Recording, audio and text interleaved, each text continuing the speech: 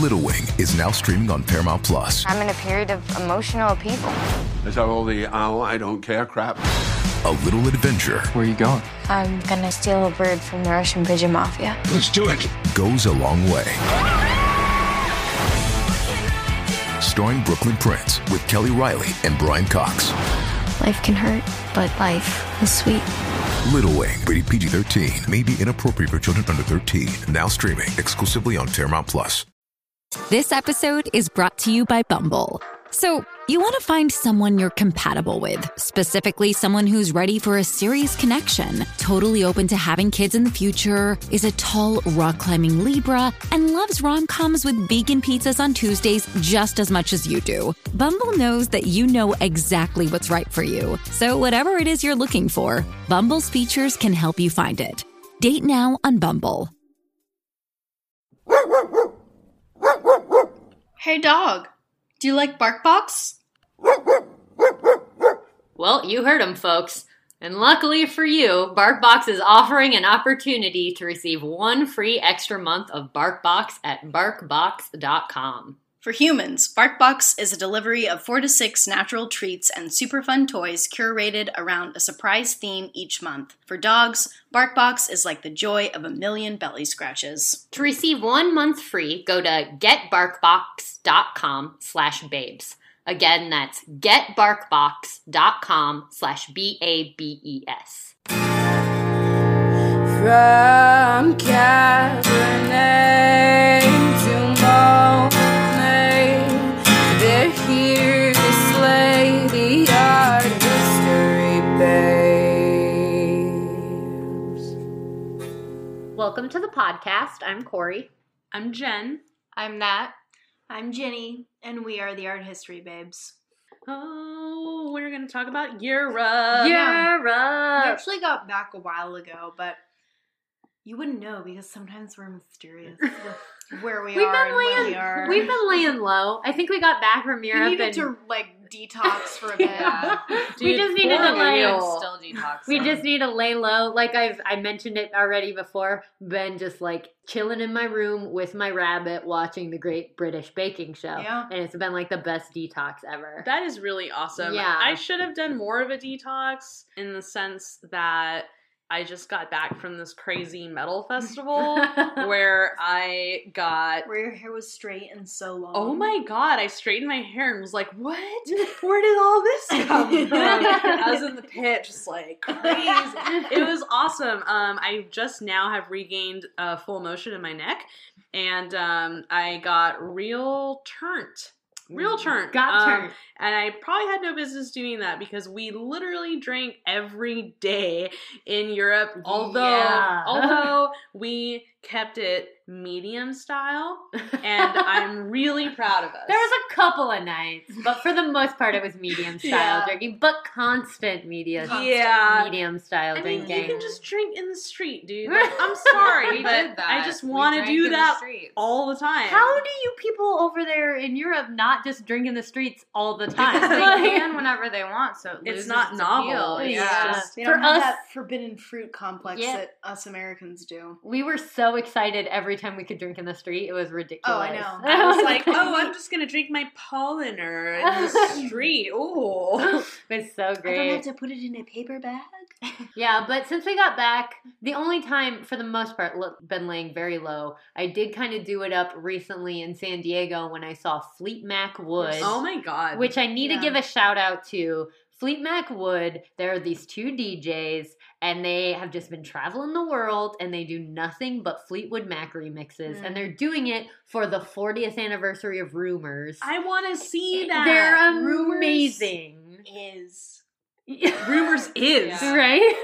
So good. And the female member of the duo dresses as Stevie Nicks. It's just beautiful. And then they have projections. They have a screen and projections of just all these clips of Fleetwood Mac. It was everything I could have ever wanted. I was I'm so about all of this that's happening right now. And it was such a fun mix of people because you had people kind of my vibe that are into your underground, like weird house music, but you also had just like middle-aged women that love Fleetwood Mac. It was just such a cool, eclectic mix of people just like at this really dope kind of underground club in San Diego.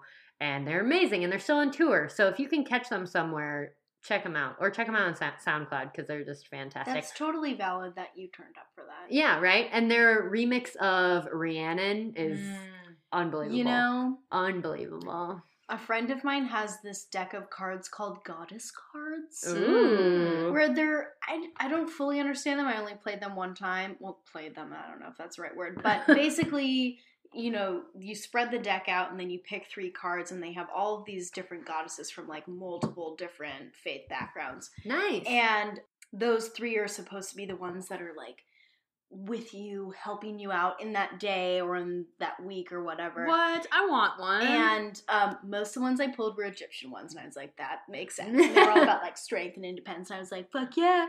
But Hell yeah. my friend pulled Rihanna, and I was Love like, it. girl, Love it. not Rihanna.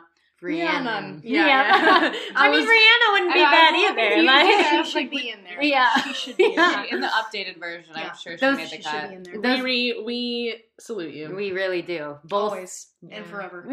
Always and forever. Yeah, no, since we've gone back, I also haven't gone too wild. Like, I did a 4th of July getaway that was far too soon after getting back from Literally Europe. the day I know, I was after like, we I've got back. this. And then at like 10:30 p.m. I was like, I need to get horizontal and not go to the casino in Tahoe like everyone else wants to do.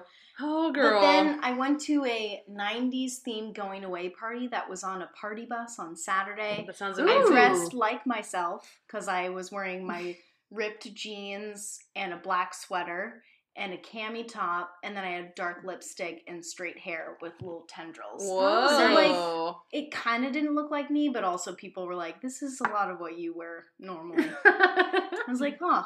Well, the 90s looks are coming back in the they're style. Like, Because some people were going for, like, the very bright color and, like, backwards like the caps and windbreakers. the windbreaker, like Reebok kind of shit. And that's like on the cusp of like 80s to 90s. Right. Because originally I was like, sweet, this party's happening. I'll just raid my mom's closet. And my mom was like, bitch. She doesn't call me bitch. I really like imagining your mom calling you bitch, though. She was like, Ginny, you were born in 1990. I was not giving any shit about fashion in the 90s. Like, if you were going to an 80s party, I got you, but 90s, no. I would go full Clueless vibes, I think, if I was Yeah. going to a 90s party. I'd do Yeah. the Clueless thing for sure. Totally. But yeah, and what about you, Nat? Well, have you done Unless- anything since getting back from She's done overseas? so much. Like, you did it up. Oh, well, I went to Croatia. Yeah. Oh, I was that like, little what did I thing. Well, I guess, I mean, I went to New York. Yeah, you So I went guess to- we did do a lot. Since I've been back, I've been to Napa. That was nice. Drank some good wine. Straight chill vibes in Napa, though. Yeah, this boyfriend in the wine industry thing is really working out for me. Cheers to that, Yeah. girl. Clink. Clink it. Yeah. Yeah, oof. Can I try this? Yeah, it's really good. We're drinking wine. We're drinking our Art History Babes wine tonight. We're also drinking a Sidecar Orange Pale Ale from Sierra Nevada. Sponsor us. That's good. It's really good. That's really good. Yeah, so who's heard the new dying fetus? No, I'm just kidding. Is that a metal thing? It's a metal thing. Totally. No, I'm Tits. JK. I'm like just always throwing little hints. Like I'm like wishing that we just had like metalhead listeners that are like, yes. I bet you we have. Well, we definitely have a few. We have that girl from Lithuania that saw you at that concert. At the Napalm Death show in San Francisco. I was there. This was like last year. It was kind of weird. I was on a date with a guy that I didn't really like that much, and I was like trying to get away from him, and she must have seen me at some point and been like, what? I recognize you. Anyway. Yeah, I'm not on board with the metal scene, but as we discussed before, I definitely in my younger years, I bridged the new metal pop before, like. We were singing System of a Down. Oh, yes. At the top of our lungs in Berlin. We definitely and were. that was so fun. So let's watching. Speaking of, before we dive in though, just kind of speaking, I feel like I have to do this personally for myself,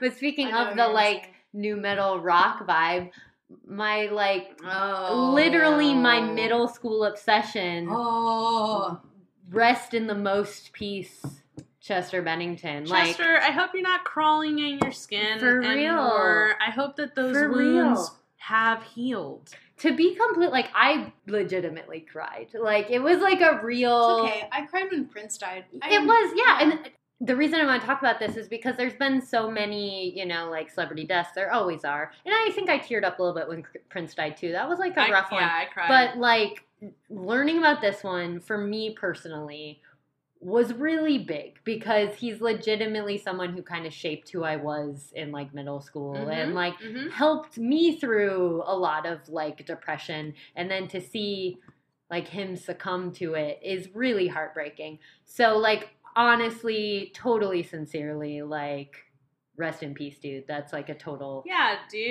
bummer. Rest in peace. Condolences to the family. For real. And I just wanted to quickly, you know, I don't want to start a whole tangent, but I've just been seeing a lot of really shitty shit that people are saying on social media about suicide and like how selfish it was for him to do that and whatever. And it's like, I don't know. Like, if you have that point of view, you have obviously never struggled with depression. Yeah. So keep your stupid, shitty views to yourself because that's a bad view and you should feel bad if you legitimately feel that way. And if that is what you think, like, I would honestly say before you go on a Twitter rant, educate yourself. Reevaluate and consider that you may be wrong because that's just a messed up thing to say. Acknowledge your privilege of not knowing what that feels like, Exactly. and don't try and make other people feel bad for going through something that you haven't experienced. Like that's if you just think about it rationally, that's just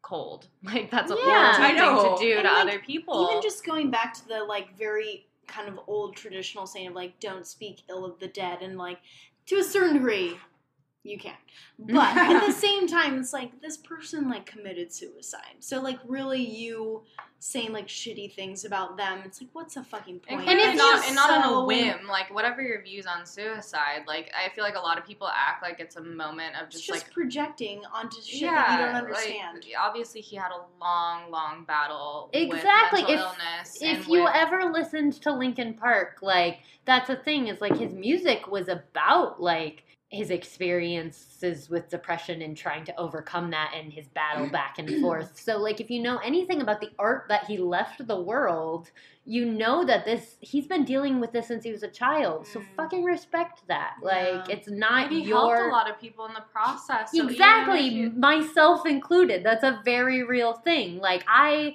was so hardcore into them. Yeah, I made fan art. Like I met them. I've met him before. Whoa. Like yeah, I was like Crazy. I was in their fan club. Like he and that band meant everything to me when I was going through one of the hardest times in my life. So like yeah, regardless of what your beliefs on things like suicide are, like just respect what he experienced and what he went through, and realize that like maybe it's not your experience, but you don't need to comment on it. Just have some respect. Yeah, and at the very least, if you can't do that, respect his family enough to not run your mouth on the internet about like at the very least. And then it's such a thing we've been dealing, because like we also recently lost Chris Cornell, which was a fucking bummer, man. That was rough. Sad. Just like, why?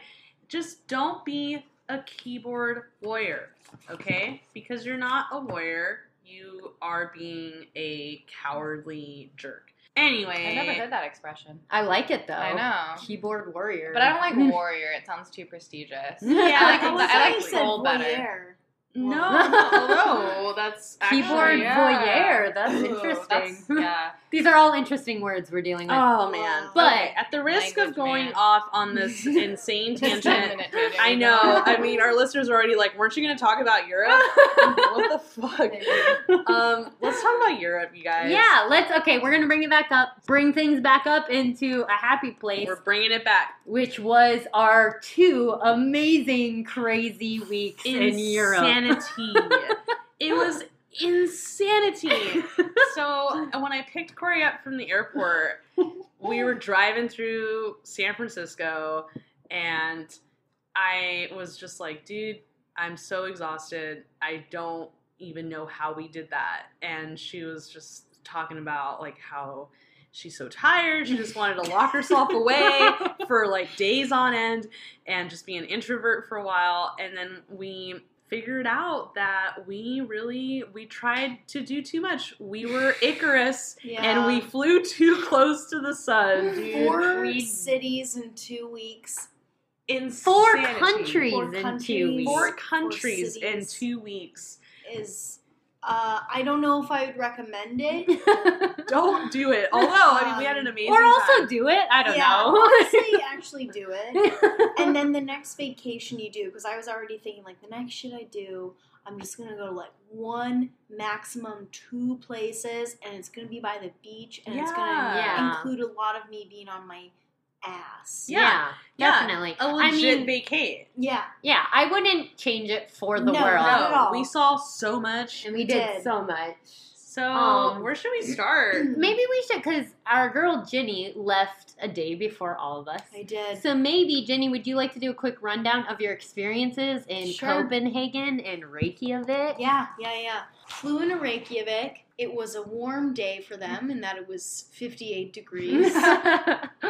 Reykjavik is a really cool city. It's not a city in the way that many of us would think of a city, in that it is very small. And you can walk the perimeter. That was awesome. That was my Icelandic accent. Okay. You can walk like kind of across Reykjavik in a day, which is really nice. Like the public transportation there is fine, but you don't even really need it. I had the best fish and chips of my damn life. Oh, sorry, the UK, but Iceland's got you beat. And it went to a really cool cemetery where they had a species of moss that only grew in that cemetery, nowhere else in Iceland. So they were very conscious about preserving it. Something about, I guess, the dead bodies and the climate or something, where this species of moss, only there. And like, I don't know, I'm always really interested to go to cemeteries in other countries because oftentimes they're far more beautiful than ours are. And there's just more attention paid to them. But it was really cool. Like they had these little plots with like beautiful wildflowers everywhere. Like it wasn't as manicured as a lot of what we have. Very like overgrown, but in a beautiful way. Yeah.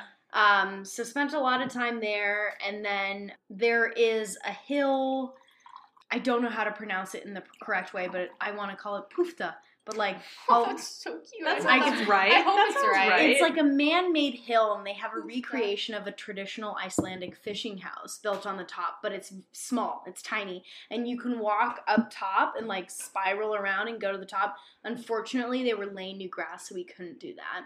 But we weren't there for very long. It was just kind of a layover spot because flights to Iceland are so dang cheap. Tip: if you're trying to go anywhere else in Northern Europe, it would probably benefit you to fly through Reykjavik. And then we went to the Blue Lagoon, which is like a geothermal natural spa. It looks so cool. Which was dope. I want to get in that. You put on a mud mask and you float around. You can float up to a bar and order some Prosecco. Yes. It was windy as hell when we were there. I had a plastic cup of Prosecco, fresh cup. Hadn't even had a sip. Placed it along the edge. A gust of wind knocked it into the pool.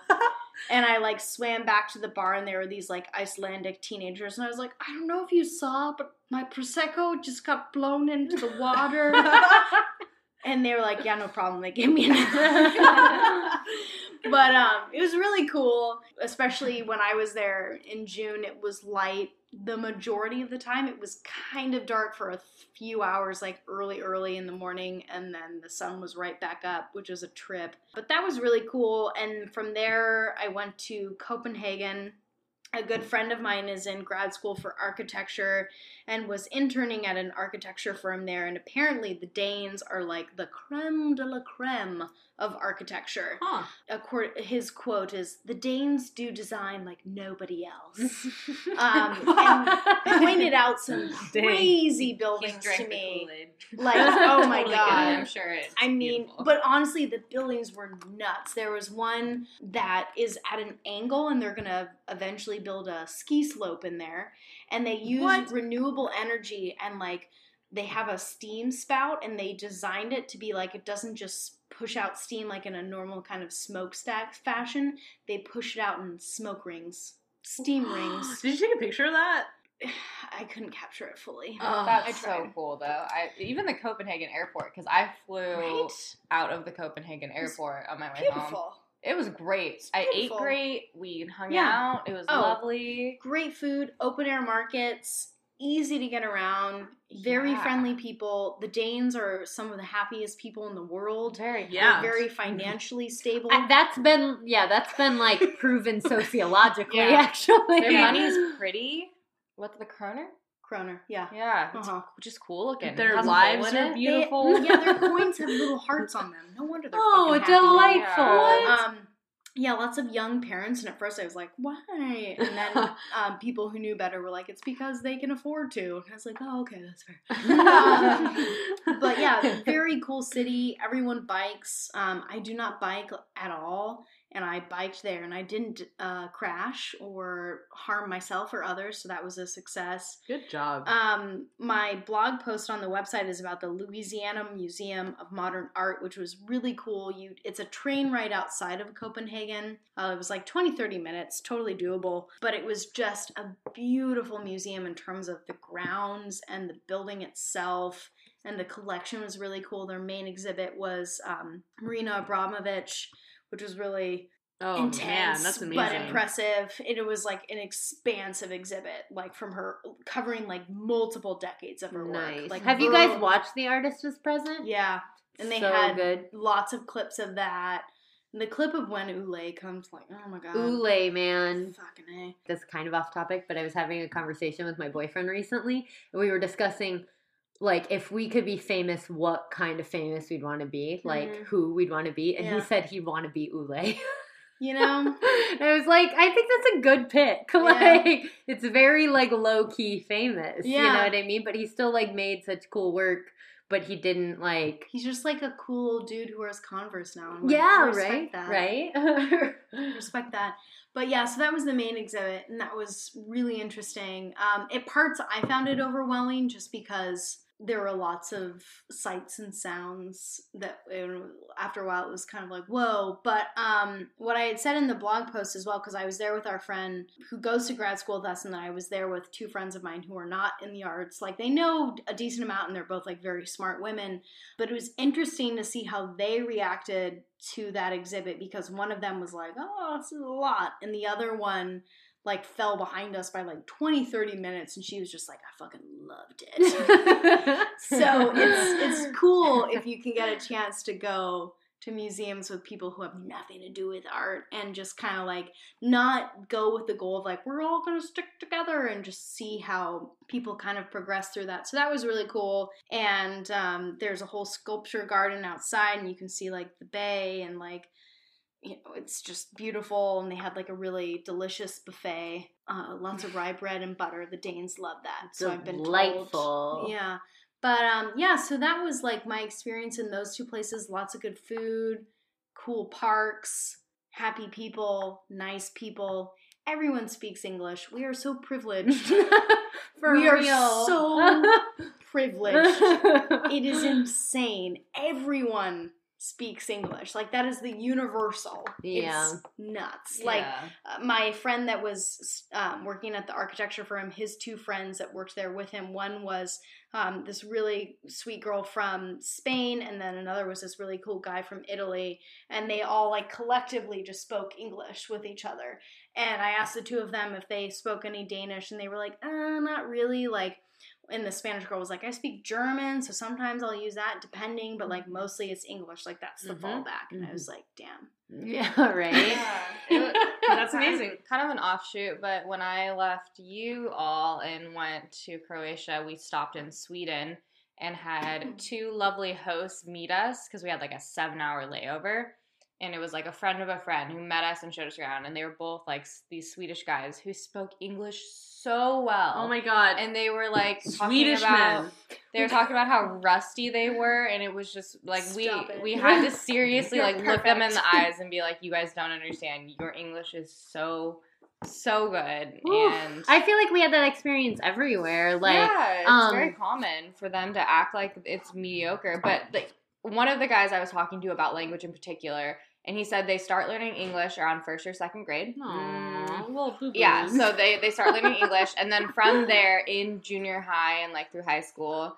And by the way, he knew all of these terminologies because they don't call it junior high in high school. So he like knew enough to explain to me, the dumb American, what he was talking about. God, they're so smart. But they had options to take languages like Spanish, to take German, Italian. They had all of these options on top of English, but English was like the basic at 2nd grade level. You learn that. Then from there, you can take whatever you choose. And he knew like 4 languages pretty fluently. Oh man, and he's it's amazing. While Ginny was, chilling in the Blue Lagoon, Natalie, Corey, and I landed in Paris. And, oh my God. Paris was amazing. It was so great. It was also like 100 degrees. It was hot. We hit the French heat wave, man. We did. Nuts. We were there for the only days that it was insanely hot. It was literally 100 degrees. We were really blown away by the metro in the sense that it's so efficient. It's amazing. Train every 2 minutes. I couldn't believe it. I know, and we all pretty in knew love with exactly the where we metro. were going all the time. Like, it's a very, very solid system. We never got lost. We stayed in, what was the name of our neighborhood? Ménilmontant. Ménilmontant, which was, lovely. It was lovely. It was lovely. It was chill. It was fun. We had a great little Airbnb, and it was so cute. Like, our Airbnb So host was, I mean, we didn't get to meet her, but like you could just tell by the apartment how trendy she was. We just wanted to be her friend. Yeah, for real. All it took was one Bob Dylan CD, and I was sold. She had an Otis Redding CD, and I was like, girl. And then she had a little bit of Red Hot Chili Peppers for just like some spice in there. We played Blood Sugar Sex Magic in the morning, and we're like, yeah. Only I think that was the morning that Corey was very hungover, so we were more like, yeah. Yeah. So, okay, let's start. Let's start at the beginning. In the beginning.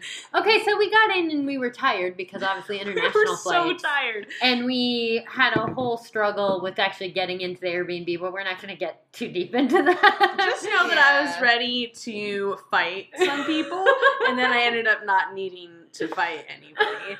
No one was fought, but it might have happened at one point. But yeah, so we got into the Airbnb and we were all exhausted. And then we were very quickly confused by the fact that, like, the sun stays up for forever in Europe, apparently. Like, we were like, what is happening? Like, why is it never dark out here? And then I think that... I don't know. Actually, I think I disagree with that. I think the sun came up around the same time. There were just no blinds. No, the sun definitely came up earlier, and it went down later. It did. It did go down later, but I felt like it was up. Maybe I just didn't wake up till 6. But I would wake up around 6, and here the sun's for sure up by 6. It wasn't getting dark until 11 It did get dark a lot later. I just remember the morning and being. then I was in that other room. You guys were in the bedroom, but you also had a window. The sun was coming up at 6 in the morning, and I was like, cool. 5 hours of darkness. That's fine. And then we, we immediately, so this entire trip was, we're only here for 2 weeks. We're only here for a couple days. We need to do everything. Gotta do it all. We did everything. And so, we did everything in Paris. We did everything. So if you are in Paris, just know that there's a lovely thing you can buy that's called a museum pass, and it's great because you pay, what was it, like 40 something euros or something? It was basically the price of maybe 2 museum entrances, but it covers literally every museum you want to go to. Everywhere. We went to the Louvre, which was amazing. It was hot though. So hot. There was a weird thing. Okay, so obviously the Louvre is amazing. Lots of cool shit. It was hot though. Okay, so like the Louvre. Judy's laughing because she wasn't there. I was in like cool northern countries. She's like, poor you. You could feel your fingers. You would have been so mad. Okay, but the thing about the Louvre though, it was just interesting because obviously we saw so much great art. I mean, we saw the crowd around the Mona Lisa, and we were like, Mona Lisa's so disappointing. But it was like we saw the crowd, and we all got to take pictures of other people taking pictures of the Mona Lisa. That is more engaging. It is. I'm gonna post that on our Instagram. Actually, I don't know if I did. I don't think I did. You should post it on the Instagram because you got a really good one. I did. But essentially, at the end of the day, we're like, all right. I was like, I don't need to see it. Like, I know what it looks like. Yeah. We were like, Leo da Vinci, you made it, bro. You made it. You made it, fam. So I mean that was cool, but in my opinion, I think all of us agree it was more interesting to kind of watch the crowd, the spectacle around it than anything else, because it was easily the most crowded room in the entire place. I almost feel like just by chance too, because there was the Mona Lisa crowd, which was large, but there was also like a large group of small children. I don't know if you guys remember this, but like a ton of small children sitting on the ground in front of, what's it called? It's a Last Supper painting by... Oh, yeah, who was it? It's such a good one. Oh, is it Christ in the House of Levi? Yes. Oh, Yeah. It's Christ. The huge one. Veronese. It's the Last Supper that was like too extravagant. You would never know it's a Last Supper. Yeah, people were not happy with like it. Dogs. It's a great story that we can do in some other episode. We'll do an episode controversial. on Last Supper. Basically, it was an artist being like, "Oh, you want me to censor my art? Okay, well, fuck you. I'll do this like very small change and blah blah blah." And he got away with it, so you know. But it's basically a Last Supper painting, but it's like the chillest Last Supper it's got you've a lot ever of drunk seen. people in it. There's it's drunk got a people man with a bloody nose. There's a dog. Like people were not happy about it. Anyways, it's a great painting. It's like Where's Waldo, but Waldo's Jesus. Yeah, so like that's such a good way to put it. I need to check. It is Veronese. It is. Right. No, you are. But yeah, it's a great painting. I think if you were kind of following along on like our social media, I'm fairly certain I posted a picture of it. But it's basically a Jesus party, basically. Yeah. So there's Jesus and the sinners. Yeah, exactly. There's 2 very important paintings in one tiny room, and there ends up being a shit ton of people in there. Other than that, like there was so much amazing stuff. The Delacroix room was fantastic, and I think we all had a similar experience of just being like, one, we didn't realize all of these amazing Delacroix were so huge, gigantic, and just being like kind of taken aback by them. So that was really cool. We saw so much cool, important shit. Nike, the sculpture of Nike, so good. Also, huge crowd surrounding it. I was so blown away. My favorite thing in the Louvre, period, was the Saint Sebastian by Andrea Mantegna. Like, I have never seen it before. I don't know, people don't really, I don't think, know about it. It's not like one of those things that you just sort of like, oh yes, that famous work. But it's just amazing. It's from 1480. It made I like wanted to cry when I saw it. Aww. I cry when I look at things that I like. I'm like, oh my god. So that was like what we loved. But also Sleeper, although it shouldn't have been Sleeper, the Egyptian wing we were freaking out about it. Yeah. The Egyptian wing's amazing. There's so much in the Egyptian wing. And this jumps back to our Egyptomania episode. Like, there's so much in the Egyptian wing, and so the French were like up in that shit. Yeah. We were maniaed about it. Yeah. We were all very excited about the Egyptian wing. I fell in love with the blue hippo. I have a t-shirt, not from the Louvre, but from the British Museum, which, of course, also has a lot of ancient Egyptian stuff. It was a child's t-shirt, because I was a child, and it has a blue hippo on it, and it says the British Museum, and I wear it still, and it's kind of like a crop tee now, and it has moth holes in the collar, and also some very old wine stains, but it's just... That sounds amazing. That sounds like a shirt I want to see you wear, like, right now. Yeah, I'm surprised you could make that into, like, 5,000 shirts, that you could sell that shit at Urban Outfitters for so real. much money. For like $60. Yeah, a piece. We should. Oh my god, we should sell that shirt. We should make that shirt and sell it on our website. We're gonna have an auction for the shirt, but Child's British Museum. No, I was thinking, we'll recreate it. We'll recreate this exact shirt, and then we'll sell them. We'll spill wine on it. Yeah. Oh my god. Be on the lookout for this on our upcoming merch. We have so many ideas, you guys. It might sound better in theory, but buy it anyway. I want it. I feel cool when I wear it still. I want it. Yours is the original, so I'm saying the remakes might not be as cool, but we're going to try our best. I feel confident in this idea. I think not worried, not me. We got an optimist in the Senate here. The Louvre. But yeah, so the blue hippo, I bought a little bead of a scarab beetle. I was really into the scarab beetles. All that incredible jewelry. Oh, yeah. So much all jewelry. That shit I can't afford. Unbelievable. So yeah, the Louvre was dope. We saw so much shit, I think. And it was also like, it was the first full day we were in Paris. So we were just like, we had energy. We were alive. We were like so into it, which was really cool. But going back to where I started, to me, the heat's an interesting thing because the Louvre is arguably like the most important art museum in the world. It's interesting to me that they don't have climate control. It is so hot in there. That's a very good point. And I remember noticing that because I've been in London a few times, and the more recent time I was there, it was in the summer, and it was also a freak heat wave. And we had gone through the British Museum, and there were like little patches, like a corner of a big room where they'd have cold air blasting from it, and then like everyone would kind of stand there. Mm-hmm. But then it didn't spread at all. Yeah, like, wow, this is kind of amazing. Yeah, and it's not good for the art. It's not. Like, it's not. We're looking there are a lot of perishables in here.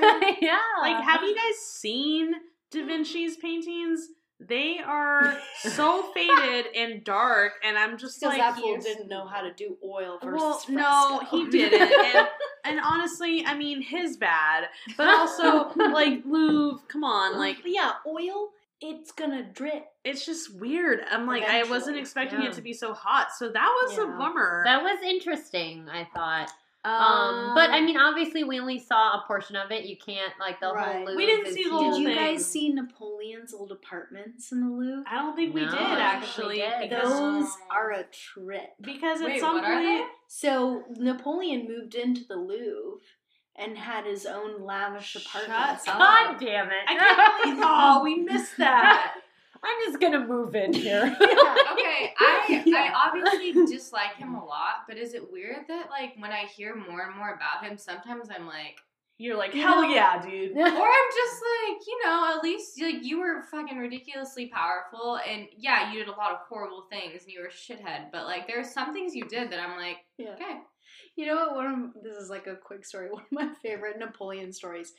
There's a painting by, David of his coronation, and his mom fucking hated him, and that explains so much, and wasn't down for what he was doing. He had David paint his mom into the scene of the coronation, like she was there, like yes, no, and she wasn't. Sad. That makes me sad. Oh Oh my god. The Davids were also amazing. Yeah, I've never the been David a room David was fan, great. But I did like seeing his stuff in person. Once again, the really scale, it was very interesting. similar, I think. Like, the scale was a lot bigger than you expected, and they were very interesting And and I very should cool. say I never disliked them. I just never found them super interesting. I'd be like, oh, cool symbolism, man. But like, I don't know. I never found them that interesting. The Davids were good, though. They were. No, I enjoyed Davids. seeing them in person. It was a very different experience. And the timing of his career is just in and of itself really interesting. Yeah. Mm-hmm. Last little point on the Louvre, I do want to make the surprise Anselm Kiefer's that we ran into was just like, for my contemporary people out there, both, I know, like, I was super excited, I know Nat was super excited, I was just like totally jazzed to see this because of course. the Louvre is not majority older. It's not like there's no contemporary stuff really, but there was just like this surprise Anselm Kiefer that was amazing and so big and just really beautiful. We had the same experience because it wasn't like it was not contextualized at all. It was like in a liminal space between a stairwell. It was like between Egyptian areas. And so we walked in and you could just feel in the little group of us this feeling of like recognition, but also just like straight confusion because it looked like Anselm Kiefer. Like if you're familiar with his work, you saw it, and that was like quintessentially his style. Like, you know, these like long, elongated, kind of drippy looking plants, and like it was so cool. But why was it there? But it was totally like you like come up like a stairwell basically. It was very much, and I think that's a perfect way to put it, like a liminal space as you're walking through this obviously insanely large museum. Like it didn't have its own room, it didn't have it occupied this space of transition, but in a very like beautiful, striking way. And it was really I can't cool. remember the titles, but I want to say that they made reference to something like ancient Egyptian. Like I think they did. It tied in somehow, and I didn't spend a ton of time looking at the title or the information because they were just very cool to look at. Like they were huge, and it was almost like a triptych, but separated. Yeah. It was like two on opposite walls, right, and then one big one on a perpendicular wall, right? Would that make sense? Yeah. No, yeah. I mean, it makes sense because I saw it, but I also know what you mean. And we can post pictures. I took I took some too. We'll throw pictures up. Yeah, we'll put pictures up on the blog. We gotta keep going though. We're only through the Louvre right now. Oh my god. This might be a two-parter. This might be We also didn't. I feel like you guys did a lot of arty things in Paris, and we didn't do as much comparatively in Berlin and Prague. For sure. So we did the Louvre, and then after the Louvre, we did the Jewish Museum. The Jewish Museum, and we met our boy, Charlemagne Palestine. Oh, Charlemagne! Can't forget a name like that. This artist is just so insane, and you guys should look up Charlemagne Palestine if you've never heard of him. We were like, what is this? We almost missed it. We were at the Jewish Museum. We're dying, by the way, because not only are we exhausted, but it is 100 degrees and humid, and we're just very tired. And we had been kind of, like, we just done the Louvre, so we were kind of museumed out. Right. And then we went through the Jewish Museum, and we were all exhausted and, like, trying to, like, which is a great museum, by the way. Like, I think there's some really cool stuff there. It was great. They have a Chagall, which I'm, like, a huge Chagall lover, so I was very excited to see that, like, anytime he's, you know, thrown in places I get really excited. But it's just it's a really cool museum, and it's kind of tucked away, and it was beautiful, but we were also exhausted. Tired, man. Yeah. And then as we're leaving the Jewish Museum, we happen to look to our left, and then we just see, like, through this sort of corridor in the courtyard, there's a wall, and it's just covered in, like, colored paper and, like fabric, like gauze or something. What's it called, though? Like, I don't know. like you hang, you hang out for parties. Like party streamers. Yeah, maybe like Streamers. Yeah, like streamers kind of. Just like all kinds of colors and fabric. It's an entire wall of these colors, and we were like, what is that? And we walked in there, and we look up, and there's all all of these old stuffed animals hanging from the ceiling, and we were like, this is weird. And then we go into this separate part of the courtyard, and there's a room, and the room was just so strange and amazing. Like, it was just this area that you couldn't really walk into, but it was like an altar to just all these like strange. It was an altar to childhood. Like, it was like, yeah, childhood. But like kind of weird. And he, he was like, he'd like sew together like parts of teddy bears, and this one teddy bear had like 4 heads, and on one side there was like a female genitalia, and I'm assuming male genitalia on the other side, but we couldn't see it, and just all kinds of crazy shit. And we were like, what is this? And so Charlemagne Palestine was born in Brooklyn in 1947, and his mom worked for the textile industry.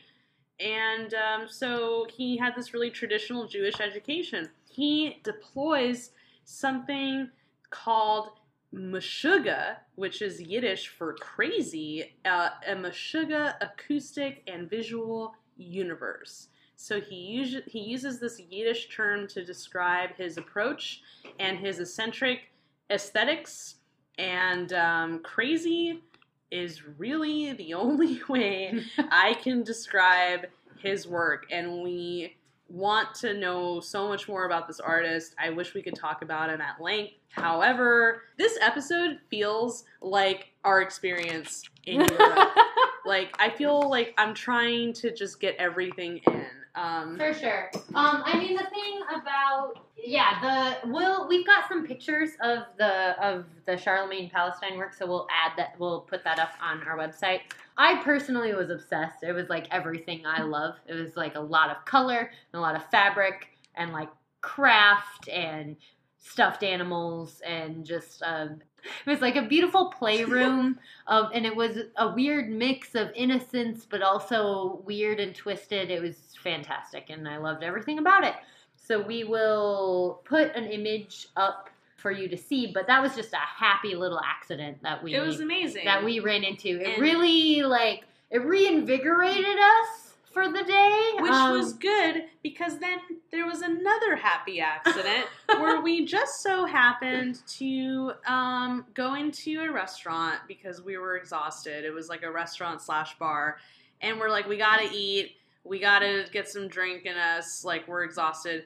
And at some point while we were recouping, a festival just sprang up outside the street, and we didn't realize that we were what is that? Natalie's showing me this crazy picture. I'm like following along on my phone with pictures. I don't remember taking this picture. I don't remember you taking this either. I look so drunk in this picture. Oh my god. But anyways, yeah, so we were having dinner. We were having dinner at a restaurant down the street from the Jewish Museum. And we kind of knew about this, but we didn't know details. And La Fête des Musiques happened. And it was so much fucking fun. Like, it kind of coincided with Pride. Yeah, it was basically right before Pride. So Pride in Paris was happening that weekend, but we were leaving right beforehand. So La Fête des Musiques. My dad was there for Pride. Oh, nice. Whoa, nice. Just coincidentally. Yeah. So La Fête des Musiques, big festival, music festival, just all over the city, and it's in every street, and it's just like everywhere. Oh, man. People are dancing and amazing. Performing, and it was so fun. And we met some amazing people, like super cool people, and we got drunk on cheap beer. And, so drunk. And we danced, and then we drunkenly wandered to Notre Dame. Where we confessed our sins in front of Notre Dame, and then we drank more. And we watched some fire spinning. Yeah. Oh, fire spinning outside Notre Dame. That was dope. And we somehow ended up back at the apartment. And La Fête des Musiques was happening right outside of our apartment, like a full-on, like, drum line. Like, it was until insanity. 4 a.m. Insanity. And we woke up at 6 a.m. hung over as shit. We were like, we are going to die. However, Corey was the most hungover of us, and so Natalie and I were like, look, we don't feel good, but we're gonna we gotta have our day today, so we're gonna... Because they're sweet baby angels. So we, amazingly...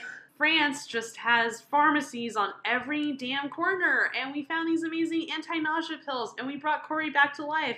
I still have one that I'm keeping for my next bad hangover because they are amazing. Nice. And so Corey was rejuvenated. It took a minute. It took some anti-nausea pills. It took some Powerade. It took some orange juice and a banana. And it took an hour literally sitting in the shower, but it happened. I became rejuvenated. Which was not hard to do because our shower... The toilet was in the shower. Yeah, the toilet was in the shower. That was me in Copenhagen too. Yeah, it was a true water closet. And it is where water closet emerged. So we made it. We did it. We came back from a terrible hangover, and we ended up at the Musée d'Orsay. And I just really... I'm not going to describe everything that we saw because holy shit, we saw way too much. Because this episode's going to be 4 hours long. It's like a 4-hour episode. But we saw the most amazing show. And where the hell is the name of this show? They have it in French. De la de toi. It was like Starry Sky or... You know what? I'm going to look it up because... I think it's like Beyond the Stars. Yeah, it's Beyond the Stars. That's what it is. Beyond the Stars. Beyond the Stars and in English. It was the most amazing show where we saw Van Goghs, we saw Kandinsky's, Monet, some Gauguin's. I love Kandinsky. Who doesn't love Kandinsky? Kandinsky is a shit. They don't love. Shout out to my dad who loves Kandinsky. Oh, shout out to Nat's dad. Who has a giant Kandinsky print in his house. Didn't we talk about this at the exhibit? Yeah. We did talk about this. Because I took a picture of one in particular because I was like, my dad would really like this. Shout out to Felix. You're Dude, legit. It was so cool. It was so cool. This is for you. I've never called you that. I'm so sorry. Did you call him Fifi? He's like, what? That's the first and last time I will ever say that. I'm so sorry. Your dad who listens to all of our episodes is like, what? Fifi. Both your parents are just like clutch. Like I'll get notifications on Twitter and it's like Angela. She went on a rampage and just liked and everything. Facebook it's like Felix. For real. Nat's parents are our biggest fans. They are. So this also, they're responsible for the Art History Babes wine. Also, shout out to Ange. Thank you for that. We love it so much. We love it. Thanks, Mom. What are we talking about? Oh yeah, this show. So it was crazy. It was all about this like mystical experience that the symbolist artists in the 19th century really were reacting against this whole cult of like, so science and this idea of like naturalism is coming in. There's all these strides being made in like what we know about astronomy, and so the symbolists and the impressionists start to really look to nature and the sky to find like spiritual meaning. There was a Starry Night by Van Gogh, not the Starry Night that we know of that lives in the MoMA in New York. It was a different Starry Night, but it was amazing. We just saw so much. It was a beautifully designed exhibit. I wanted to cry. Yeah, and it was, essentially, to kind of pare it down, it was about mysticism and landscape. Yes. And in a particular time span as well, with the Impressionists and such. And it was like, it really was a mystical experience. Like the way it was broken up and the way it was curated was so beautifully done. And it really created, I think an atmosphere that a lot of these artists would have been very happy to be a part of. Yeah. It was a very beautiful exhibit. That's a good way to put it. And like, I don't know, I just took my second curation seminar last year, but like, we had an article that we read that was about wonder and resonance as far as exhibits go, and like the kind of like, push and pull of resonance versus wonder, and which is more important. And like, I think this is a great exhibit to kind of encapsulate both, because when you're going through, you feel like the wonder of it, because it is the mysticism, and it's beautiful and it's spiritual, and like I'm not an especially like hard on my sleeve emotional person, but I did feel a lot of emotions bubbling up just seeing some of this art and the way it was shown and the way it was talked about. And the resonance part for me really kind of lied not only in the fact that they had some just unbelievably historically relevant works of art, but they did this thing where they would play like very soft background noises in each room, and that could be like music, or in one room that was talking about World War I, it was like bombs and like shaking sounds and stuff, but it was so subtle that I actually remember being in the room and being worried that there was like some sort of disaster going on outside. Like I had a moment of being like very unsettled. Like there was nothing that was like crazy terrifying. I just felt very unsettled, like something bad was happening. And that was the point of that room. Exactly. And as soon as I left the room, the feeling left, and it was fine. But like that feeling will never leave me. Like that stuck so profoundly, and that's the resonance. Like that, they really did such a beautiful job. And walking out of that room too, you walk out of that room and then you walk into the next room, which is all of a sudden this very peaceful, and that was lovely like the experience. Astronomical that was the actual. Okay, so the name of the exhibit. And guys, I never remember exhibits this explicitly. Like that should just say something in itself. The name of the exhibit was Beyond the Stars, and it ended. The last room of the exhibit ended with these impressionist and like contemporary paintings that involved, kind of astronomical scenes, or basically landscape of the stars, but in a very like impressionistic abstract way. And it's beautiful and moving and like hopeful in a way.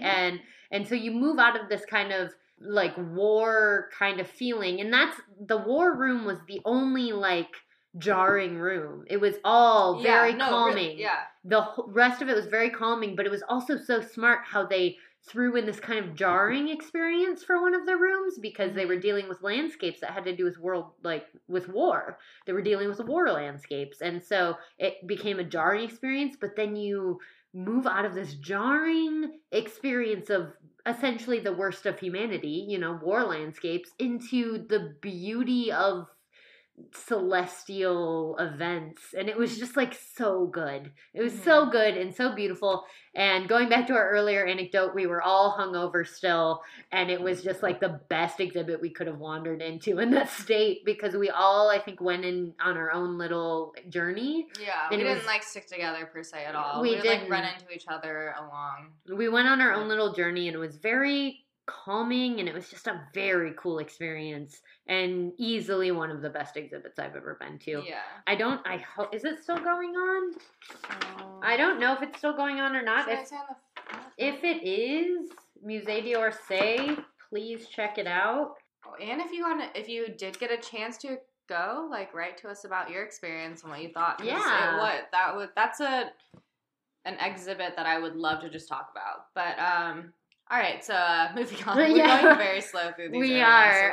So these, to be fair, these were our hugest art days. But and just the Musée d'Orsay is a fantastic institution. It is. Like, it was probably, it was my favorite museum in Paris. Although it was very confusing to find floors 3 through 5. That was very difficult. It is difficult. They need better signage. 1 through 2 were glorious, but getting to 3 through 5, which was just like, what? We were like, there are 5 floors here? Like, how does this even work? Yeah. And also all of the cafes were way like super busy, exclusive, and we couldn't like get in. But it was my favorite museum. Musée d'Orsay, thank you for just like re-enlivening our love for art. That was like pretty amazing thing that you did. Just blowing our minds. And then after that, we did Orangerie. And we saw our boy Monet. Water lilies. They were really impressive. I mean, I knew they were going to be impressive, but they were awe-inspiring. Sitting in this oval room surrounded by these enormous paintings that he did, and the fact that they don't look like water lilies. They just look like color. but they do look like water lilies. And so it was just, and also it's more like, I think the common, like Instagram shot, and that's including the Instagram shot we posted on our Instagram, is of the more calming water lilies. But the cool thing is there's 2 rooms of them, and they do evolve. And in the first room, like, there's an entire panel that has a lot of like reds and oranges, and like, so there is. The panels differentiate quite a bit. Like, they all have different moods. They all have, they all have very different moods. And there are some panels that are kind of passionate or fiery, and then there's some that are more calming, and then there's some that include more like just illustration of like trees and flowers, and then some that are a lot more impressionistic. So they all kind of create their own feeling, and it's just, I mean, the fact that it takes 2 whole rooms of these panels, it creates an experience really unlike any other. Like, you can't duplicate that. I felt like the second room, one of the panels was just very dark to me. Like, it was not only dark in the sense that it looked like dark colors, but it was also it just felt like somber. And so it was really cool to sit in there and contemplate these water lilies. And it just further drove home this crowning moment in modern art, where Monet really gets to take home the gold as being the impressionist. Yeah. He was the impressionist. For real. And so, I don't normally agree with the reigning opinion about a certain artist or a movement or whatever, but in this case, Monet was the quintessential impressionist, and the water lilies are probably the most important moment in the impressionist movement. And even if it's not the most important moment, it's just so it's so unique to go see, because he did have that space, like the space and the paintings are so intertwined that going to see them is such a unique experience that, like, regardless of how you feel about Impressionism or, Impressionist paintings as a whole, like, just go to that room. Like, trust, you will not regret going into that room. No, never. Whether you're an art lover or not, like, it's a cool place. And it speaks to just his, how he made it as an artist. You have to be established to have a giant studio where you can paint giant wall-long panels and afford the paint and the canvas to just make something that size. Yeah. So, yeah, impressionist. But yeah, it's a beautiful experience. And it's a cool thing, too, because just in terms of, like, socially, I felt like there was, like, an immense amount of respect happening in those rooms. A lot, like, everyone in those rooms was quiet. Everyone was just, like, experiencing it in their own way. And it was a cool thing. It was, I took some pictures. Everyone took some pictures, but it wasn't that overwhelming, like, I'm trying to get this Instagram moment. It wasn't a Mona Lisa moment. Yeah, it wasn't a Mona Lisa moment. It was like, I'm going to get a picture, but I'm also going to, like, look at this or sit with this, which was very cool. We also only had, like, 10 minutes to get through the rest of the orangery. That was a bummer. So we, like, ran through it really fast. It's a great little collection. I'd like to spend more time with it because it's just a lot of artists I have a lot of appreciation for. Modigliani's we got going on in there. My boy Modigliani. But yeah, so it's a much smaller museum, very easy to get through, but we literally visited like the last 20 minutes it was open. So. We were just trying to make our museum pass like just worth the money. We were just like, we're gonna see everything. Yeah, and we did make it worth the money in the 2 days we were there. Yeah. After that, we went and had some crepes on the River Seine. So dope. There were fireworks. It was romantic as shit. It was ridiculous. We saw the Eiffel Tower. We were like, there it is. There it is. There's the Eiffel Tower. So it was a very Parisian moment. It was very fun.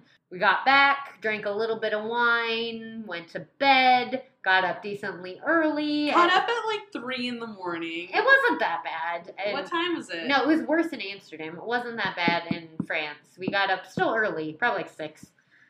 Oof. No, because our train left at like 6:30. Yeah, so it was like 5:30. Yeah, we left. And so it was still pretty early, and then we got to the train station and we headed off to Amsterdam. Oof.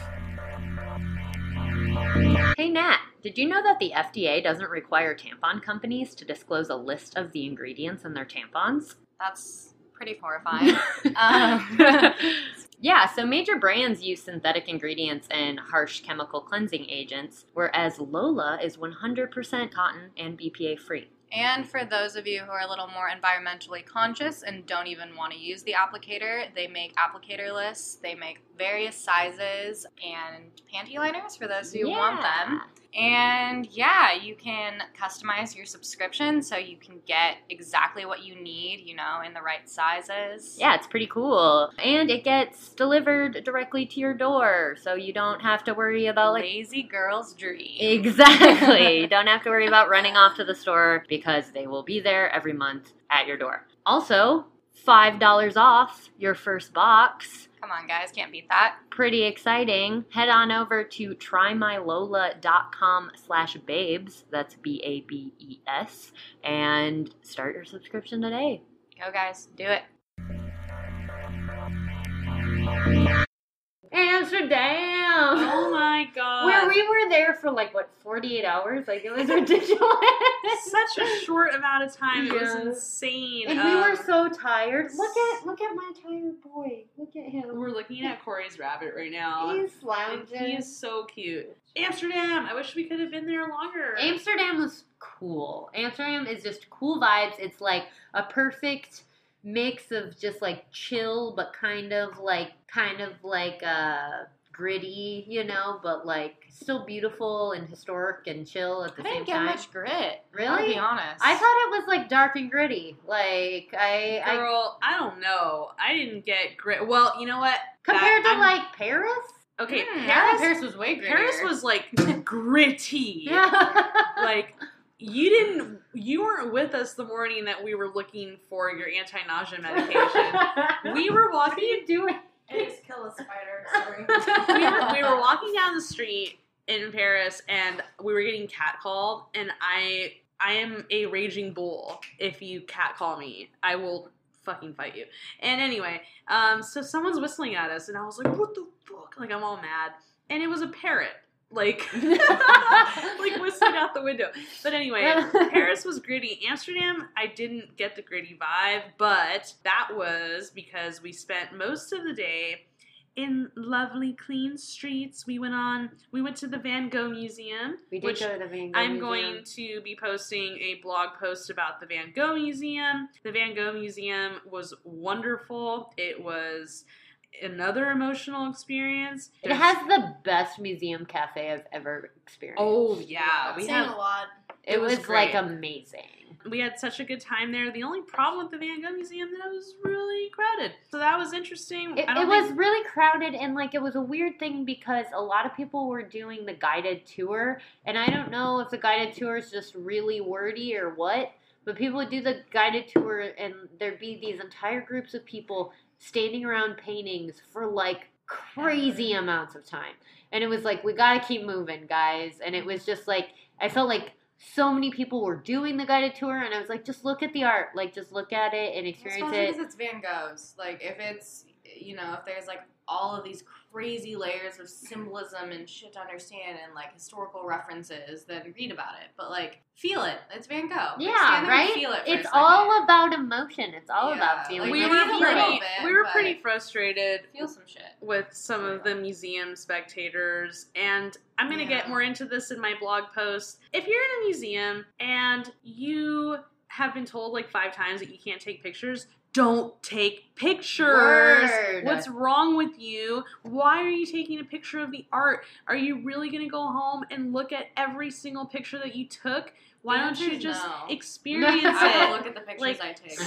Stand there and just experience the art. Don't be a douche. Nobody likes you. So anyway, Van Gogh Museum. We had good food. We went on a canal cruise. We did. That was nice. Highly recommend. Very nice. What was it? Blue boat? Maybe. Go on I a think they're canal all. cruise. I don't know that. I mean, I'm sure they're not all great, but the canal tours in general, I think. Just go on it because that's the cool thing about Amsterdam is they have, they have the canal. The canals are like, amazing. Going through the entire city, and like that was really beautiful. And being as tired as we were, it was really nice to just like hang out and go on this little canal cruise, and we got to see like the canals in the city, and we also went on the outer points of the city into like the actual like bigger waterways and stuff. It was very cool. It was very neat. It was amazing. And so Amsterdam, we ended up in your red light district. Of course we did. Amsterdam, because what the heck, how are we not going to go? And everything I'd ever heard about the red light district was true. Like, it was true. There are very scantily clad women hanging out in these little tiny little rooms with like an all glass door, and there's a red light that's turned on in this room, and they're waiting for customers. And so that was insane. I was actually, from just like an aesthetic point of view, I was very pleased with the amount of red lights that are in the red light It was district. nice. I was like, I wonder if there are actually red lights. There are red lights everywhere. There like are red red lights are a part of the red light district. I thought that was really. I'm glad that was consistent. There was a high amount of drunken tourists. A lot of bro groups. A lot of groups of bros. Stag party. Lots of drunk guys falling into the canal. I don't recommend that. We saw a lot, and that's we're just gonna leave it at that. That we saw a lot of stuff in the red light district. I think that's a good way to leave it. And, we saw many things. We saw things that we didn't think we were gonna see. So that was cool. And that's all I have to say about that. And then we got home at like 2:30 in the morning and got up like 2 hours later to catch a train, or no, a flight. Yeah, it was a flight. Catch a flight. God. We got on an airplane. We got on an airplane like 2 hours later to Berlin. Oh, man. And then we met up with baby girl Jenny. And then we were 6 girls. 6 girls. Wow. 1, 2, 3, 4, 5, 6. Oh, 6 girls. That's a real thing that happened to us in the streets. It was a real thing that happened to us. And it was very weird. We kept getting counted, which was strange. And I mean, when there's 6 of you, you're bound to get counted. I guess so. Like, I don't know if it was the heart of like the Berlin I feel like clubs, we were in the heart of Berlin. In the mix. We were in the mix. We were pretty. I know. We were in like a very trendy area. It was like trendy. Berlin. It was trendy, but like rough. Yeah, so it was a little grungy. That for sure was. It was. It was at one point East Berlin. Obviously not anymore. It was kind of grungy, but like in a cool way. It was like, cool. It was very cool. We stayed at a very dope hostel. Oh man, it was just very cool. Cool, but like we just like walked in, we're like, this place is fucking cool. Like it was just cool vibes. Highly recommend the Sunflower Hostel in Berlin. Yeah. Check it out. Yeah. Good prices, clean. It's right by an amazing vegan restaurant. Oh my god. The Bowl. There was a vegan corner. Legitimately an entire vegan corner right by our hostel. Multiple levels that you got vegan, like a vegan leather shoe None of us store. are even vegan. We were like, fuck yeah! I spent $100 on a vegan. No, €100. Oh my god. That purse is great. You're gonna have a. It's a great purse. It's a great purse. Ah man. Anyway, I needed that. We ate many a meal there. I probably spent $100 on vegan food. You're Yeah. talking about your bag. We ate like I so we probably were bought that in much Berlin food. for 4 days. We ate there every day. We ate there. We ate at this vegan restaurant every day. The waitress knew us. Yeah, there was also like a vegan like grocery store type thing downstairs, and there was like a cafe, and we also got food from the cafe multiple times. Yeah. So basically, this vegan corner fed us the entire time, and it was like amazing food. It was Like the healthiest shit we ate on the whole trip. Yeah, it was so great. Yeah. Very good. We were very pleased There was with all an that. amazing gin bar with a gin connoisseur named Philippe. Philippe had the best gin and tonic I've ever had. He's amazing. That's probably the story I've told the most since I've been back, to be honest. My life. Ginchilla. He's like, what flavor notes do you like? And I was like, excuse me, sir?